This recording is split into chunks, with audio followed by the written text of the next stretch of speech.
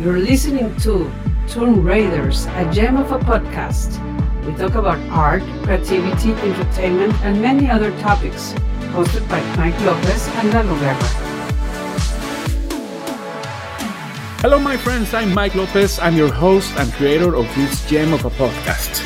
We will bring and talk with artists and creators around the world. Thank you for tuning in and welcome to this new episode.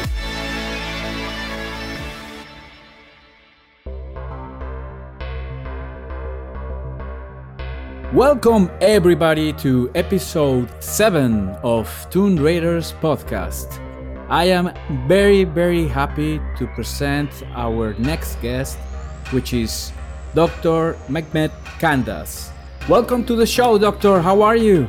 Hello, Mike. Hello, Eduardo. Thank you very much for inviting me. I'm doing great and glad to be here. Hello, Doctor. Nice to meet you. It's a pleasure to greet you from Mexico. Thanks to Mike and the magic of the internet. Awesome. It's an honor to have you. We're gonna learn a lot about science. So let me just tell the audience really quick that it's great to meet people like Dr.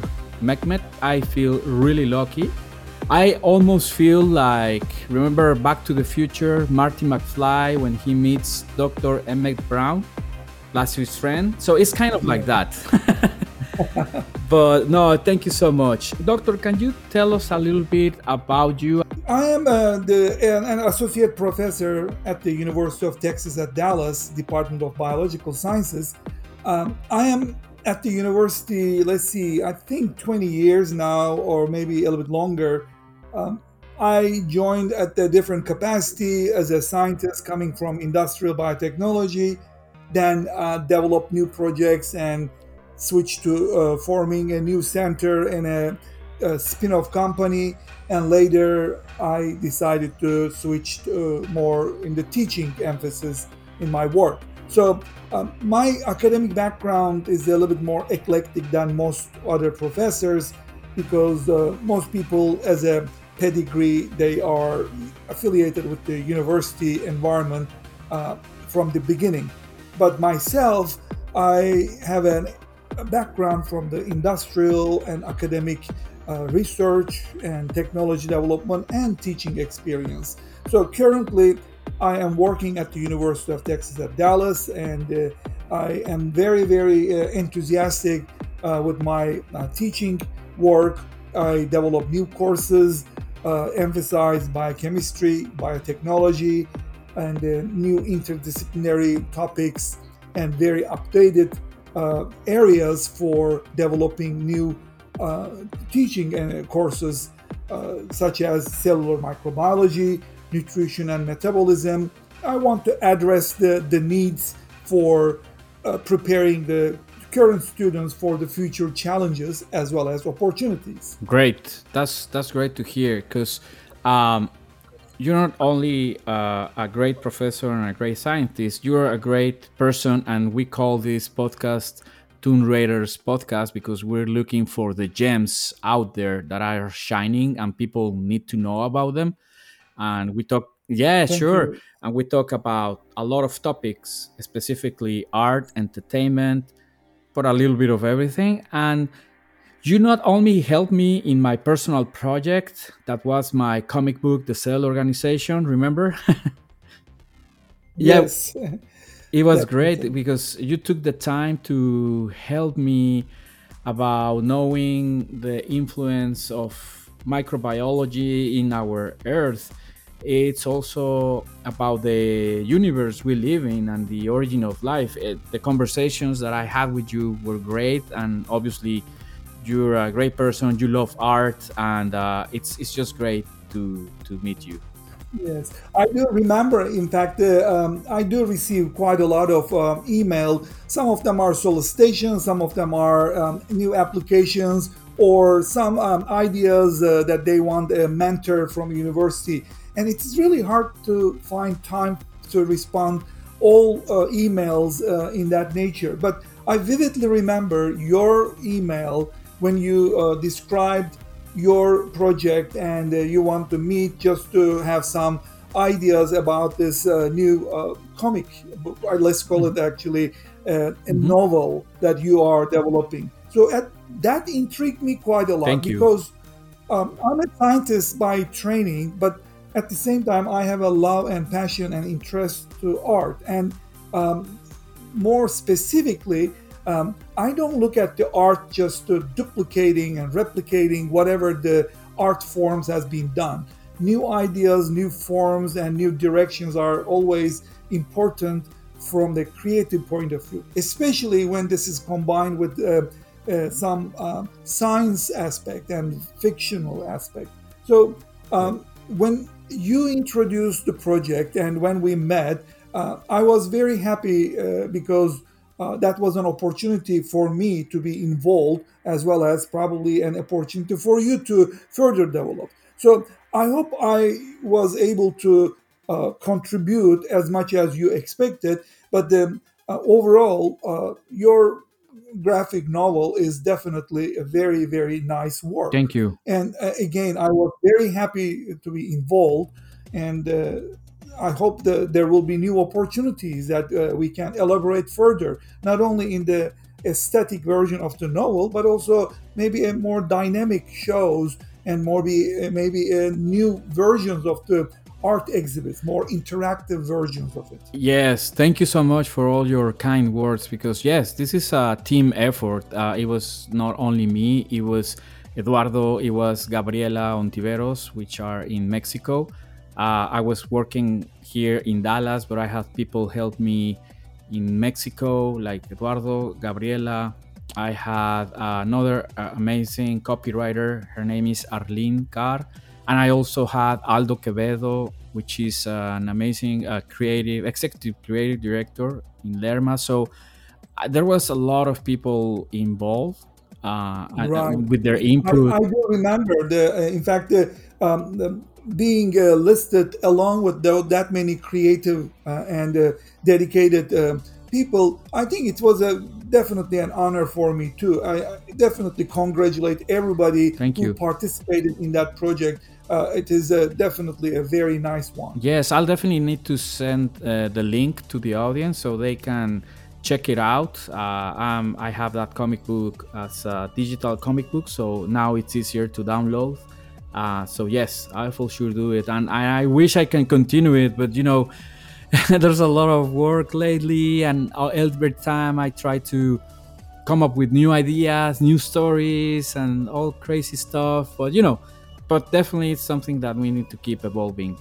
Thank you so much for your kind words. So Of course. yeah, appreciate it. So moving now to the question sections. Number one, what inspired you to become a scientist? Let me just answer that question going back to very, very early years of my life. I grew up in a very science and technology supportive parents. My father, particularly, was very involved in the following up the development in the scientific world during the years that the space exploration and also landing man on the moon. All those developments. Even though I was in a different country, I'm a Turkish citizen as well as a U.S. citizen. So I grew up in Turkey, and following all those developments, it was important. And I believe I start to have the interest for science and technology environment. And eventually, this interest became passion. And more than that, I start to see myself working in a scientific and technology oriented career.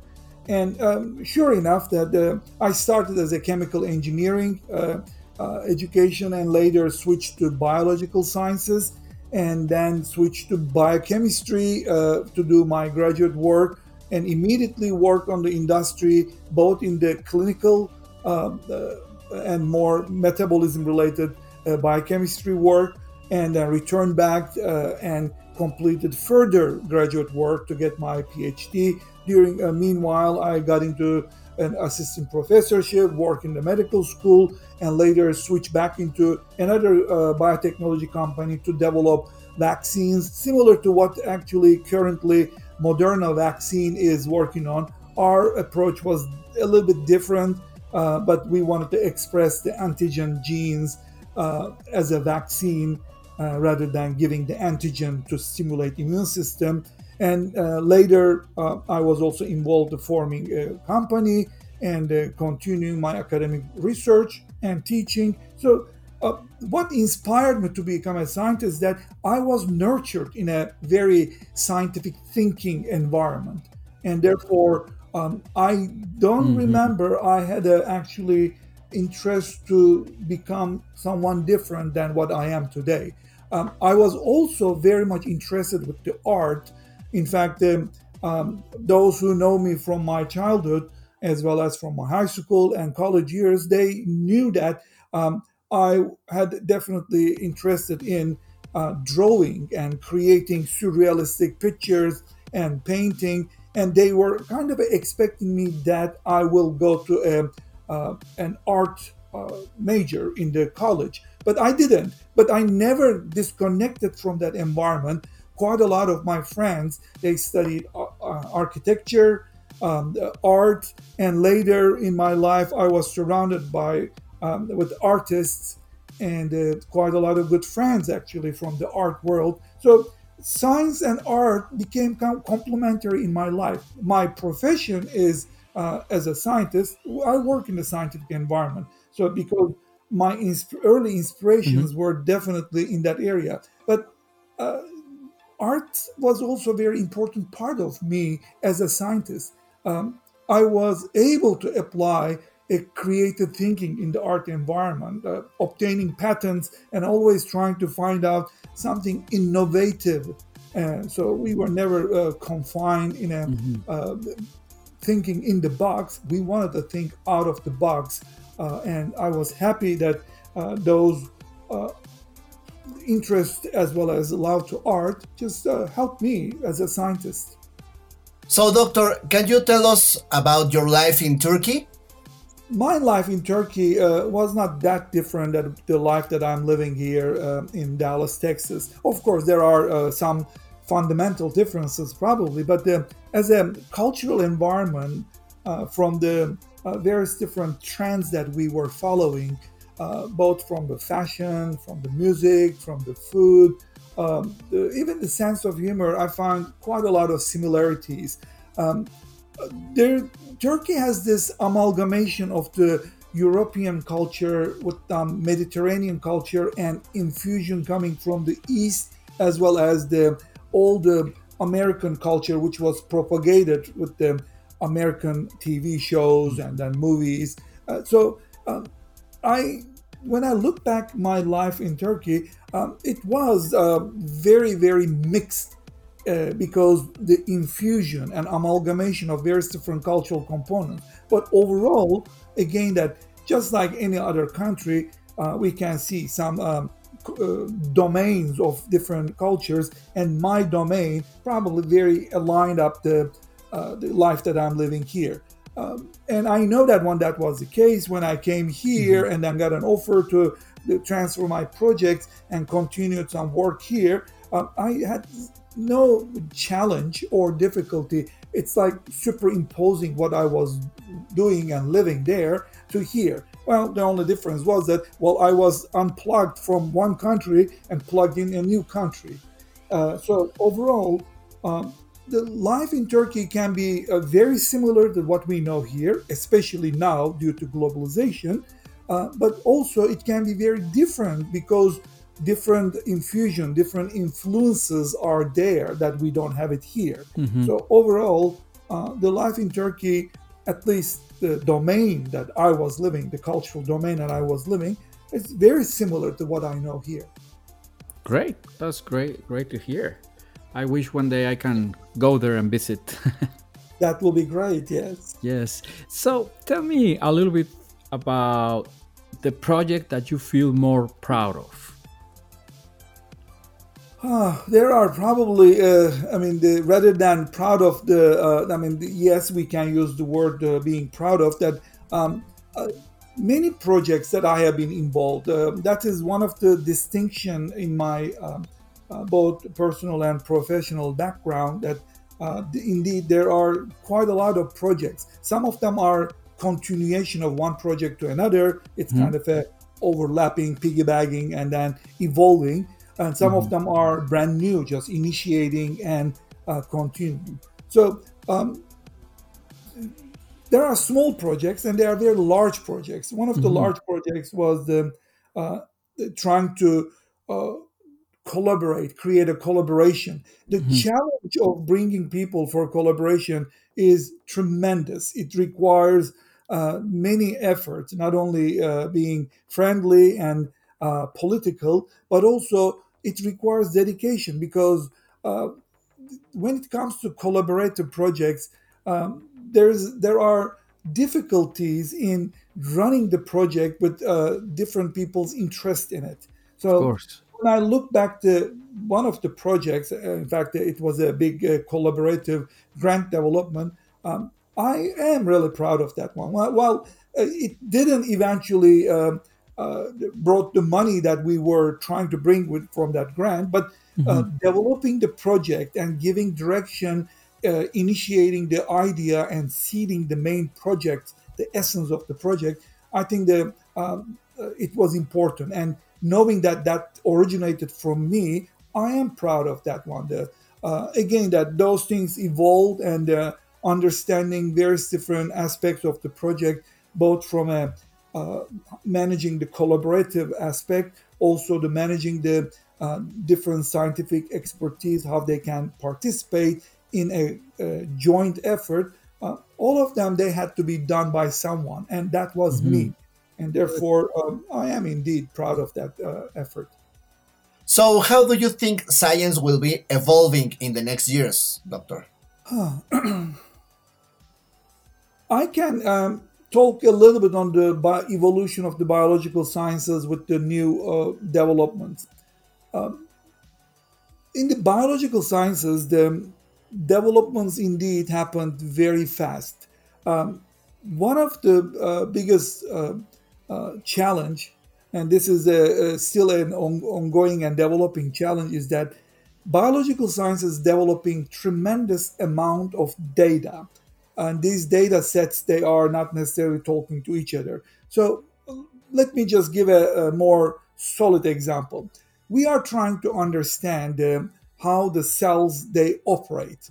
Now, operation of a cellular component requires the organization of various different molecules in a individual reaction part, as well as the assembly structural part, and altogether organization of all these reactions and then components in a much more organized fashion that we call it unit of life, the cell. And we try to understand these and formulate these. The formulation aspect is a very engineered engineering approach. It is not very easy, and we are still trying to do that one. But at the same time, our technological advances brought to a level that we are indeed seeing quite a lot of reactions, not only at the atomic level, but also the structures in the molecular level and how they are working together. Now, all of them, they were not doable last 20 years ago. And all of a sudden now we have the ability. But we are not talking about 1 or 2 or 5 or 1,000 molecules. We are talking about an unbelievable number of structural and organizational the components that we call it cell, and then those cells, they make multicellular organisms, and then those organisms, they fit into an ecological setting. So as you see here, understanding biology now reached a level that we need integration. So therefore, a direction that this biological sciences is evolving is that more integrative, more system level analysis. And of course, this is a challenge because there is no one person can handle this one. We don't have the human intelligence to do this one. We have to work with the computational system and artificial intelligence and machine learning systems. Now, that is pushing the science to a different area. we are trying to uh, generate machine learning systems and artificial intelligence that will help us to understand life. And therefore, uh, where Hmm. science is evolving, overall, it really evolves to one point. We want to better our life, but at the same time, we still didn't fully explain what is life. Where is that coming from? What is life here, and where the life is heading? And the ultimate questions, regardless of what scientific Hmm. discipline we are Hmm. talking about, still try to Hmm. explain biological life. Wow. Yes. My mind is like, it's very interesting because definitely it's not up to us. It's up to other technology to really understand what's happening. So it's very very interesting. Right. So moving on to the next question, I want to say that the Cell Organization, which you mentioned earlier, that was the name of my comic book that was inspired by science and obviously by the cells that live on the inner Earth. So it had a lot of like sci-fi touch to it, since the inner Earth cells had a gigantic shape. It was not small, it was just gigantic, and they were going to come out and regenerate all the chaos that we caused after a biochemical war. So, what can you Right. say about this? Especially if you compare Uh-huh. this story that we both and a lot of people worked uh, on my comic book, if you compare it with what is happening lately, it's crazy because it's very similar. Right, right. It's ironically, which is the case. Yes. Um, uh, in fact, it is a very, very similar situation that um, I we don't want to believe that uh, it is inevitable that human beings that will we will create the disaster and we will definitely bring our end. It is hard to accept that one, but it is also the reality. It looks like that human beings are the worst thing that happens to this planet of Earth. There's no doubt about that one.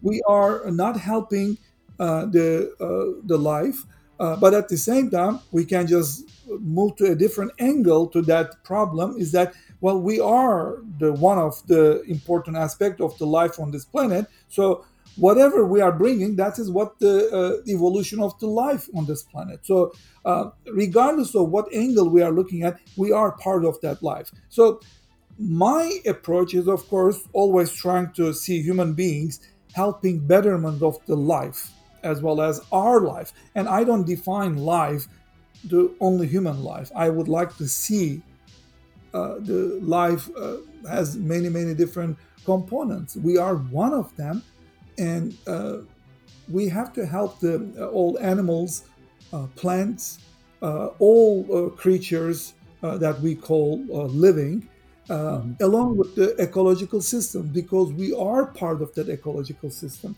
So when Earth is failing due to human induced problems, it may be a biochemical war, a nuclear disaster, contamination, pollution, you name it.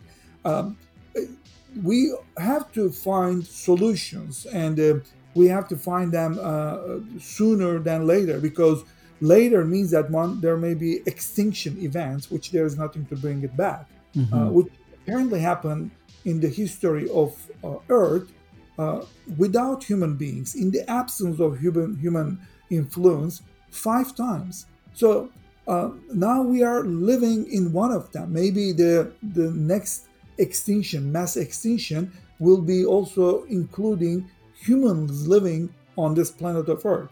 So at that point, what can we do?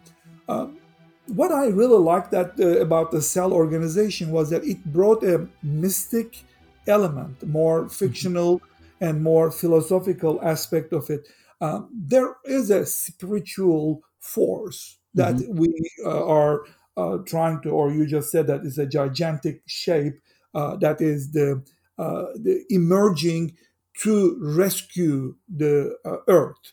Now, that is the important component that what I saw. In fact, during our discussions, and then I was trying to bring different angles, and then you were trying to catch different parts that you can evolve the story to different directions. I also realized that we are not necessarily looking from the same exact angle. Hmm. There were differences in the way that I am interpreting the story, the way that you were interpreting. But overall, that was the important part of it, that Exactly. bringing new ideas and then emerging whatever as a creative person that you will be introducing, and then everybody who was involved will be just evolving the story. So that aspect was very important. Overall, the similarity now is more than ever that human beings are causing disastrous events. Hmm. And those disastrous events indeed can reach to a point that the entire planet can be in a cataclysmic breakdown. Hmm. And in the story, that's exactly the same. Then there is a cataclysmic event, and there are some unknown mystic forces. They are coming out, which are the probably more spiritual aspect of it. That they want to rescue the humankind along with the planet. So Hmm. therefore, at this point, we should realize that what caused this pandemic event is indeed the way that we are destroying the ecosystems. The more human beings living on this planet, we are going to be needing more resources, more human beings, meaning that a less place for the nature to prosper and survive.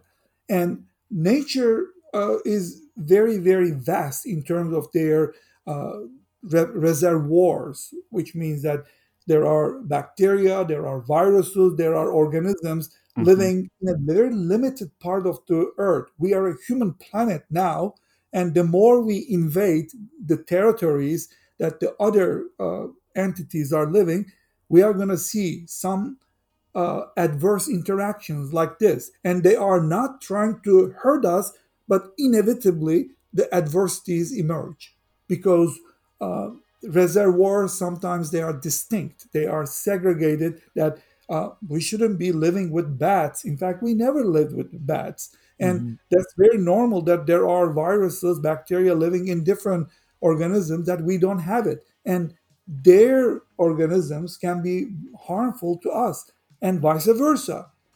Various different human adapted organisms, they can be a big problem to other organisms. So we always try to analyze the situation from a human centric point of view, but at the same time, we are causing disaster to the planet, not only to us, but to the entire planet.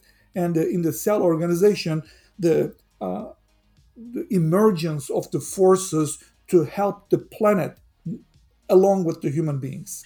Do you think this virus really came from the bats or it was created by humans? That's the first one. And the second one, in my comic book, well, it was a fictional thing. It was obviously the cells around us, but I think that there has to be more life. There has to be. I'm a truly believer that there has to be more life out there. Not necessarily, the Martians that we see on TV, but life like the viruses, cells of another kind, of another type of shape or something. What can you say about these two questions? Yes. Let me start with the first question. I don't believe the current virus that we define SARS coronavirus 2 is human made. It is not. Because we have quite a lot of viruses known causing diseases. In fact, coronavirus, it's a big family of viruses. Hmm. For the last 40, almost 50 years, there are four known coronaviruses causing the common cold. These are in the doctor's watch list, but again, they are causing common cold. Most of them, they are coming and going very quickly, maybe 24 hours, maybe 48 hours, and they don't cause a problem There is no lethality unless someone is so weak. Now, this virus and related viruses emerged 17 years ago, and the spill, the in quotation spill, refers to one emerging infectious disease agent, such as the coronavirus, spilling from one ecological reservoir onto another. And this is the spilling from bat onto human. These are very easy because bats are mammalian organisms and we are mammalian. So therefore, there are shared but already separated viral entities. And we do not necessarily interact with the bats to this extent. But when we look at that, why did it spill? This is not the first. It will never be the first because in the past, I can give you both the Zika and Ebola. These are all similar events. There are spilling, emerging infectious diseases, and in our scientific efforts, this is pretty much well known that we are going to be facing more and more frequently problems, especially in the respiratory problems like this, because more human beings living on this planet, they are invading and destroying the ecological settings where other organisms are living, and therefore reservoir for these potentially disease-causing organisms jumping on the human beings. It requires only one simple genetic change. So therefore, it is not a human-made virus.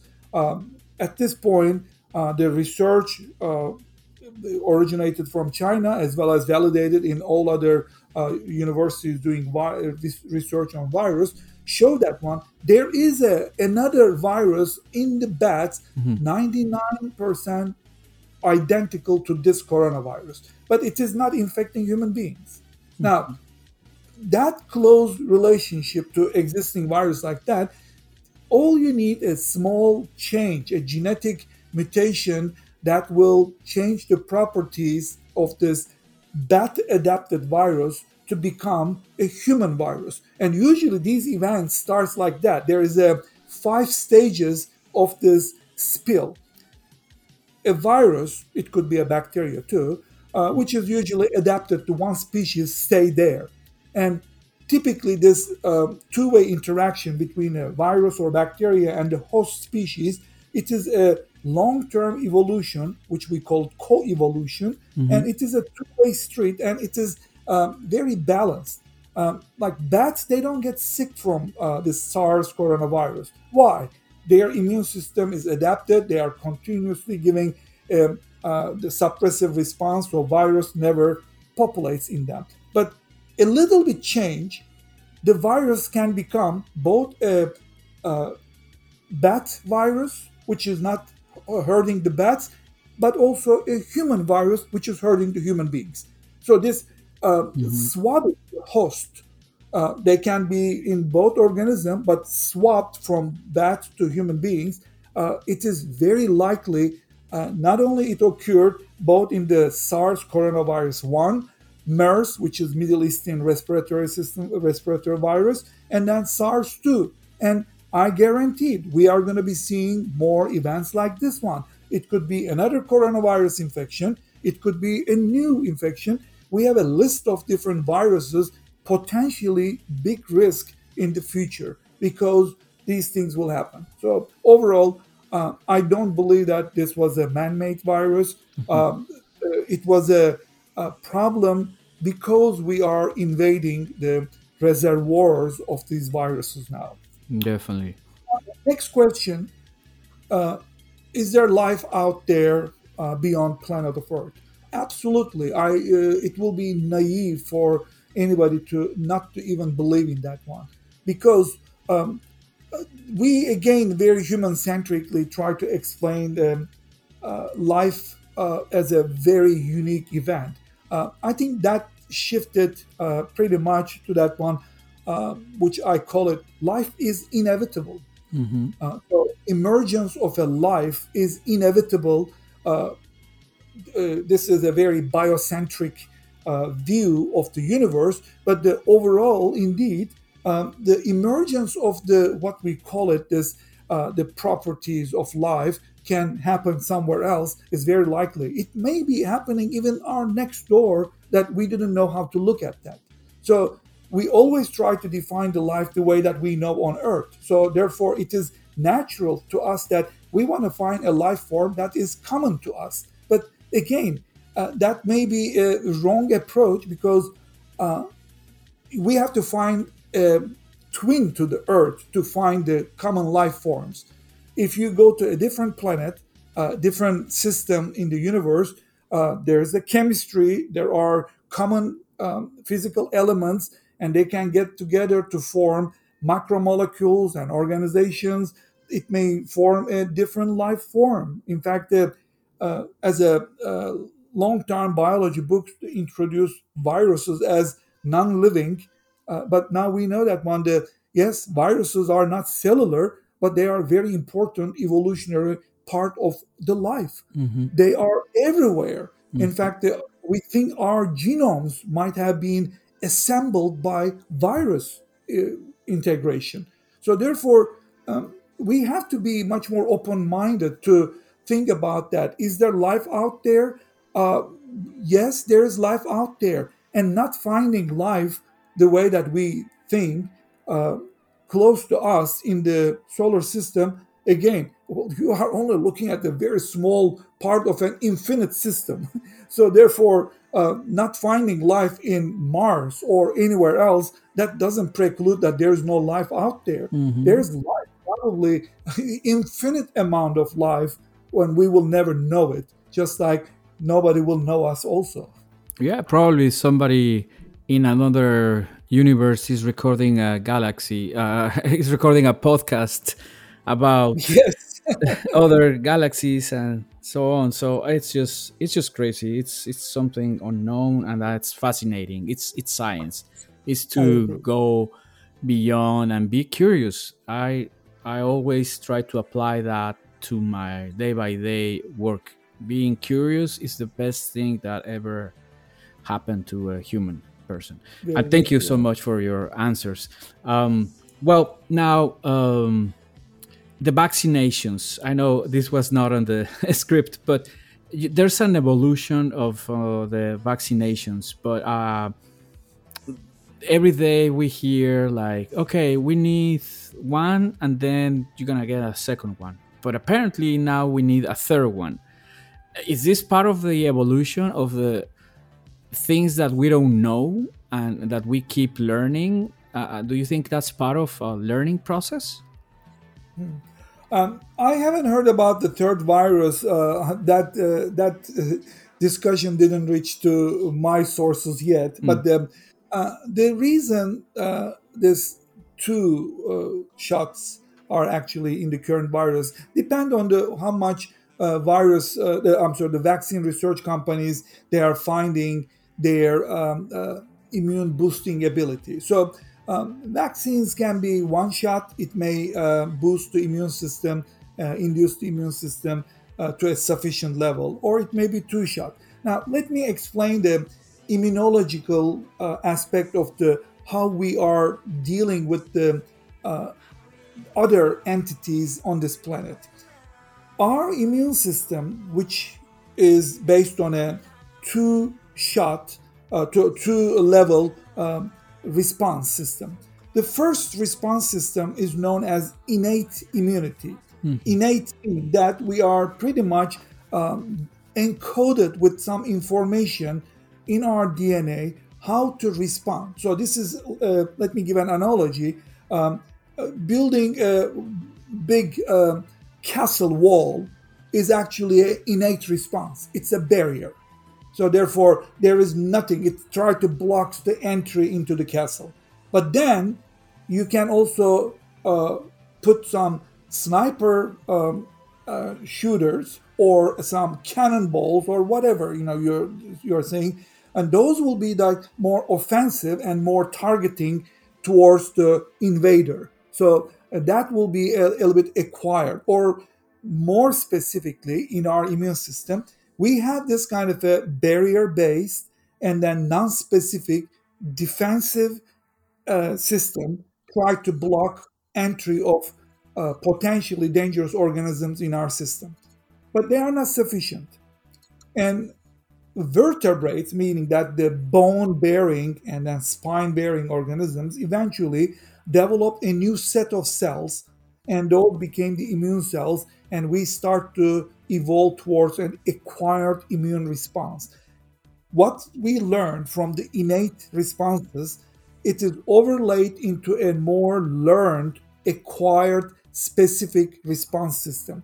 So we combine this non-specific responses with the specific responses to create a very specific uh, prevention system so that microbes, they are not overwhelming us.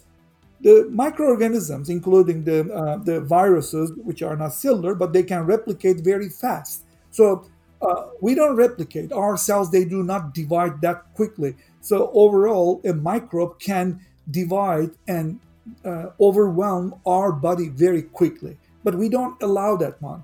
Now, apparently in the evolution, I'm talking about the millions to billions of years of this interaction with potentially adverse interactions between microbe and our host body, we realize that we cannot defend our existence with innate defenses. We had to evolve this acquired immunity, and therefore we immediately reverse engineer whatever trying to get in our body. And that is the key for the vaccine. So, in order to induce immune response, we need to interact. So, a microbe needs to get in our system, and our immune system needs to interact with that entity. And during that interaction, we reverse engineer and we develop our specific tools called antibody so that we can specifically neutralize and eliminate from our body. Now, not only that, we also keep these information in the form of memory cells. And those memory cells, they stay in our body. If the similar entity or the same entity try to invade again, now we know we don't have to go to this reverse engineering. We pull out the information from the shelf, we immediately make the antibody because we know how to make it, and we just manufacture much more robustly and more amounts, and we are stopping very quickly. So typically, an acquired immune response for the first interaction takes 7 days to 10 days to make it. And that's the time we usually feel sick. The raising temperature, that we have fever, shakes, or coughing, you name it. Those are the disease symptoms. But if the microbe doesn't kill us, we really learn what invaded us. Most of us, we can launch a much stronger immune system for the next time this invasion comes us. Now, we learned this mechanism of how immune system learns and fights and protects us. And we start to develop an artificial immunization system, which is vaccines. Before we even interact with an organism like COVID causing SARS, what about if we take the most important component of this SARS virus, which is the spike protein, S protein that binds to us, and then give that information to our body. There is no virus, but we are giving that information so that we ask our immune system develop immunity against this enemy. Now, it will be done with the first shot of vaccination, but the vaccine developer, especially the currently available the Pfizer BioNTech vaccine as well as the Moderna vaccine, they require two. The Moderna wants one shot, but Pfizer vaccine requires two shots. Depending on the formulation, it can induce immunity with one shot or two shots. And again, what is the 2 second shot requirement? That is inducing immune system further. So most vaccines, they can work 50 to 60 to 80%, depending on the vaccine, provide a protection like that. But a second shot, the booster shot that we call, can induce the immune system dramatically high levels, such as over 90% protection can be provided, because we are now inducing the memory cells, which they already know how to prevent, neutralize, and eliminate the infection. And therefore, before the coronavirus enters into human body, if someone is vaccinated, they are pretty much know how to neutralize the virus. And why vaccination is very important. We wouldn't be here conducting this interview if you and I, we wouldn't be vaccinated with many vaccines up to this point. Of course. There are quite a lot of childhood diseases which can kill very easily. In fact, we have to really acknowledge the fact that the technological advances, the scientific advances, and then our knowledge brought us here. We didn't come here in spite of science. We came here because of science. Mm-hmm. And vaccine is an important scientific development. It brought us to that level. It protects unbelievable amount of people before they actually die because we vaccinate them. Otherwise, the challenges coming from the microorganisms, they are tremendous. They can wipe out many individuals before they can reach their teenage years. So think about this. We are living longer and longer, not because we are living in a better environment. We are still living in the same environment, but we understood many different things that was shortening our lifespan. Mm-hmm. One of them is infectious diseases. This I teach in my many courses, including the nutrition and metabolism and cellular microbiology and biochemistry. That 1940s, a little bit early, from 1937 to 38, the discovery of antibiotics changed the course of humanity. We start to control infectious diseases, and controlling infectious diseases, people, they start to stay healthier. They start to become more productive. The production and the manufacturing, in fact, the industrial age was made possible because of our ability to control infectious diseases. Now, antibiotics was important. Vaccination was much important. That we realized that we can also create herd immunity, which will prevent the simple superficial infections to shorten our lifespan or cripple us. So therefore, under these circumstances, we really need to acknowledge and be very volunteering to the vaccine. Now, people, they say, well, I don't know this about vaccine. Well, that was true for many vaccines. We know a lot of things about vaccines now. Our scientific knowledge is very advanced. That's why we were able to develop a vaccine against this coronavirus in 1 year. Typically, those efforts took 5 to 10 years if we were just fully dedicate our efforts. Now we can do this one very early. Like, for instance, there are variants of this virus due to natural course of the virus evolution in the human population. Some of them are concerning, but we know how to immediately realign our viruses, our vaccines to cope with those variants. So therefore, vaccination will be very important to get into the normality that we think that we want to get in. Wow, that is great, and especially a big message to all our audience, and especially the people that are taking care of themselves and are vaccinating, or maybe the people that doesn't want to vaccinate, because that's also something that is been happening. There's people that doesn't want to take the vaccination. But yeah, so this is super interesting, and also since we can be talking here for hours, definitely there's a lot of topics to talk, but at least we cover the main ones. For all those young students, or for even somebody that's interested in start a career in science, what do you recommend for them? First of all, I definitely want everybody to be interested in the science and technology. But of course, we cannot expect that everybody will choose the science and technology as a career direction. in order to be involved in science, I think the most important thing is our passion and dedication, and it has to be very early on realized. Um, when I hear people, they say, "Well, I want to try," for instance, that Yes. someone much later trying to see if the lab work or research is for them. Um, Usually, this doesn't go like that. I mean, those days probably are over. We need to be much early on defining ourselves in terms of our interests. Now, there will be exploration in various different areas in our life. There is no doubt. I'm not trying to say that one we have to be rigidly knowing that junior high, so I'm going to be scientist or I'm going to be engineer. That doesn't work like that. We know that.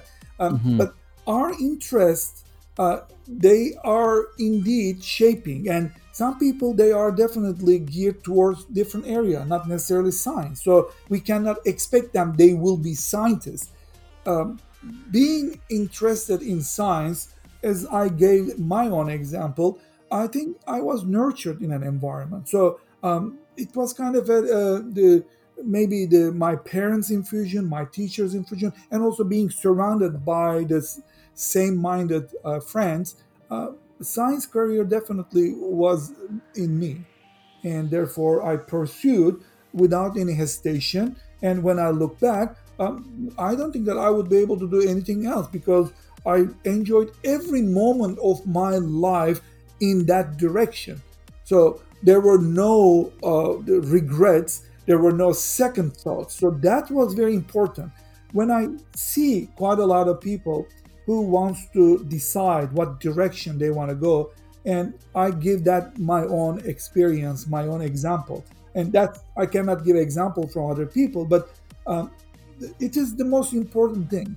Uh, when someone picks up a science as a career, they should be picking at the right time and based on a right background. Therefore, 10, 20 years later, they should not have any regrets. They should find themselves in a very rewarding situation regardless. Science careers, they are not necessarily a big monetary the reward, because there are dedication aspect, and therefore we should never expect that scientists they are in it because of money. That is a very wrong approach. In fact, as someone who's trying to get into science, medicine, uh, for money, well, they are not dedicated to the science aspect. They are dedicated for something else. I would like to see that science provides more opportunities than anything else. Indeed, that's the case, and it's going to be more and more important. So, finding those opportunities and aligning up with those right moments, I think it will be very rewarding. And I know that it happened in my life. There were moments, there were the times, there are needs, and there are opportunities, and I am in the right moment to strike. So therefore, understanding to how I can discover something based on my research because there's a need in the medicine. Well, if I can apply at that time, well, here we go. There's a reward, and believe or not, that worked. I have dozens of patents based on those. Not because I wanted to patent something. I was able to think about that. This is the right moment, that this idea is important for a solution.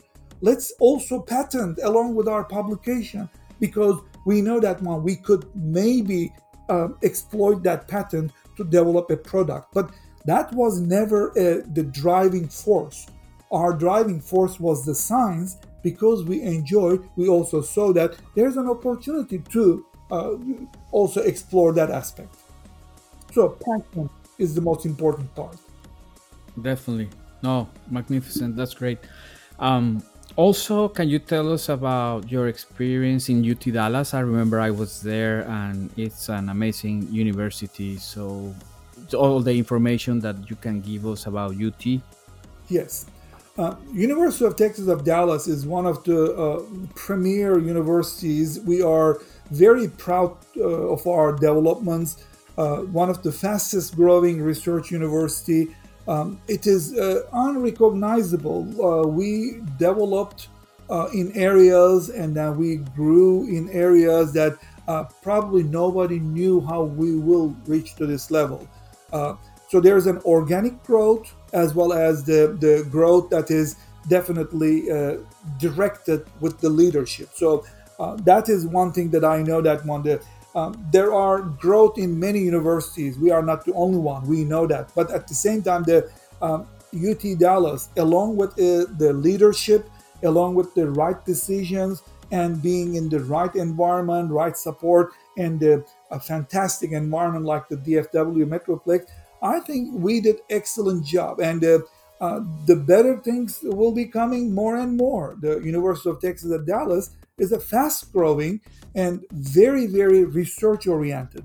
And we have responsibility not only continuing our research, supporting the technology development, and bringing new scientific advances to the betterment of the society, but also we need to educate the students.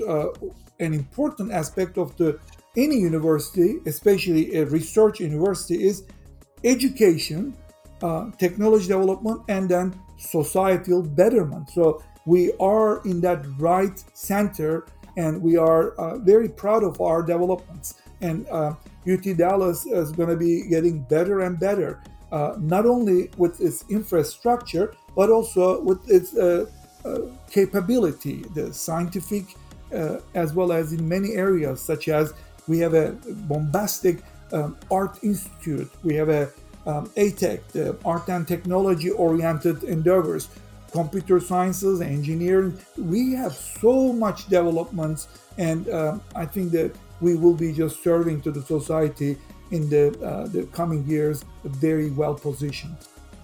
Great, thank you so much. And for more information, there's the website utdallas.edu.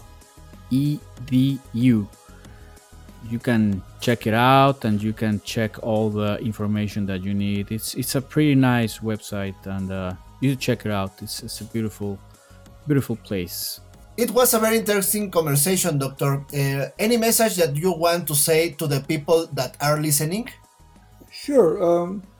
Nowadays, one of the important areas that rather than giving a preaching message, but we are living in a very challenging environment. There were challenges in the past, but the current challenges, I see that they are a little bit different in nature, in the sense that we do not have the right solutions even in our imagination, and that probably is a very different challenge. I remember just the reading and evaluating and looking at the past challenges. There was one interesting analogy related to in the Middle Ages, or during the Renaissance time, that when people, they were stressed and there were challenges related to various different aspects of our life, we start to look for hope, and some of those hopes are somehow attainable. For instance, that when the Europeans, they try to actually reach to the other side of the ocean, well, we know that we will reach to somewhere else, and at least all of them are conquerable. So there Yes. are many challenges that we knew we can conquer, but current challenges, I start to think that they're a little bit different. In fact, nobody knows we can conquer or not. So therefore, we will try to adapt without conquering. And that's a very different aspect of the current challenges. So my message will be that we really need to be much more tightly connected with our thinking and then with our actions. And the only way we can adapt is our collaboration, not separation from each other. Last Friday, I gave a talk on the evolution of the pathogen, and I explained how evolution works. Evolution looks at how biological evolution I'm talking about, how the biological entities, they change over time. Now, the changes is nothing but adaptation to the new environment. Evolution doesn't have a direction because we do not know what is the future will bring us. So therefore, the anticipation aspect of evolution is not something we can really bank on. But at the same time, we adapt to current challenges. Now, when we also look at what are the forces that shape the evolution, well, the force that gives the evolution, the selective adaptation, is the natural selection. The nature, the environment, the forces that is imposed on us, they change. And we need to adapt based on those changes. And most of the evolutionary thinking also thought that the strongest survive. That was not the case. We know that one. We don't have to be very strong to survive, because there are quite a lot of examples in the nature that even sometimes the mediocre or even the weak, they survive through collaboration. So collaboration is a very important pillar in the evolution, biological evolution. The fittest, the most robust, they survive, but also the most collaborators survive.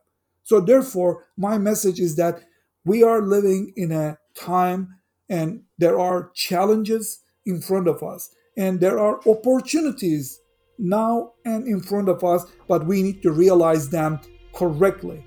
And therefore, I am just saying that collaboration from now on is more than ever. We cannot face the global climate change because I am recycling. Everybody has to do their part. We cannot do individually because they are not making a dent, but collectively we can actually make advances and even conquer certain challenges. That is great. That is one of the best answers I've heard, and truly an inspiration, Doctor. This is something that definitely will help everybody, from a very young kid to an elderly or an adult. This is great. Thank you so much for being here. Really appreciate it. Glad to be here. Thank you for inviting, and definitely I will be looking forward to more collaborations. Definitely for you. Yeah. We all need to collaborate. We need to do a part 2 of Dr. Mehmet for sure. Yes. But no, this is amazing, and hopefully a good message for everyone, as I mentioned. Thank you so much, Doctor. Thank you so much, Eduardo, for being here. Can you say something in Turkish? A nice message, and can you translate? Yes. Let me say thank you in Turkish. The teşekkür ederim. Very good. Excellent. Excellent. Thank you so much. And thank you, Mike. Thank you, Eduardo. Thank you very much, Doctor. It was very interesting talking to you. I hope I can talk to you again very soon. You too. Take care. Bye-bye. Take care and have a great one. Bye-bye.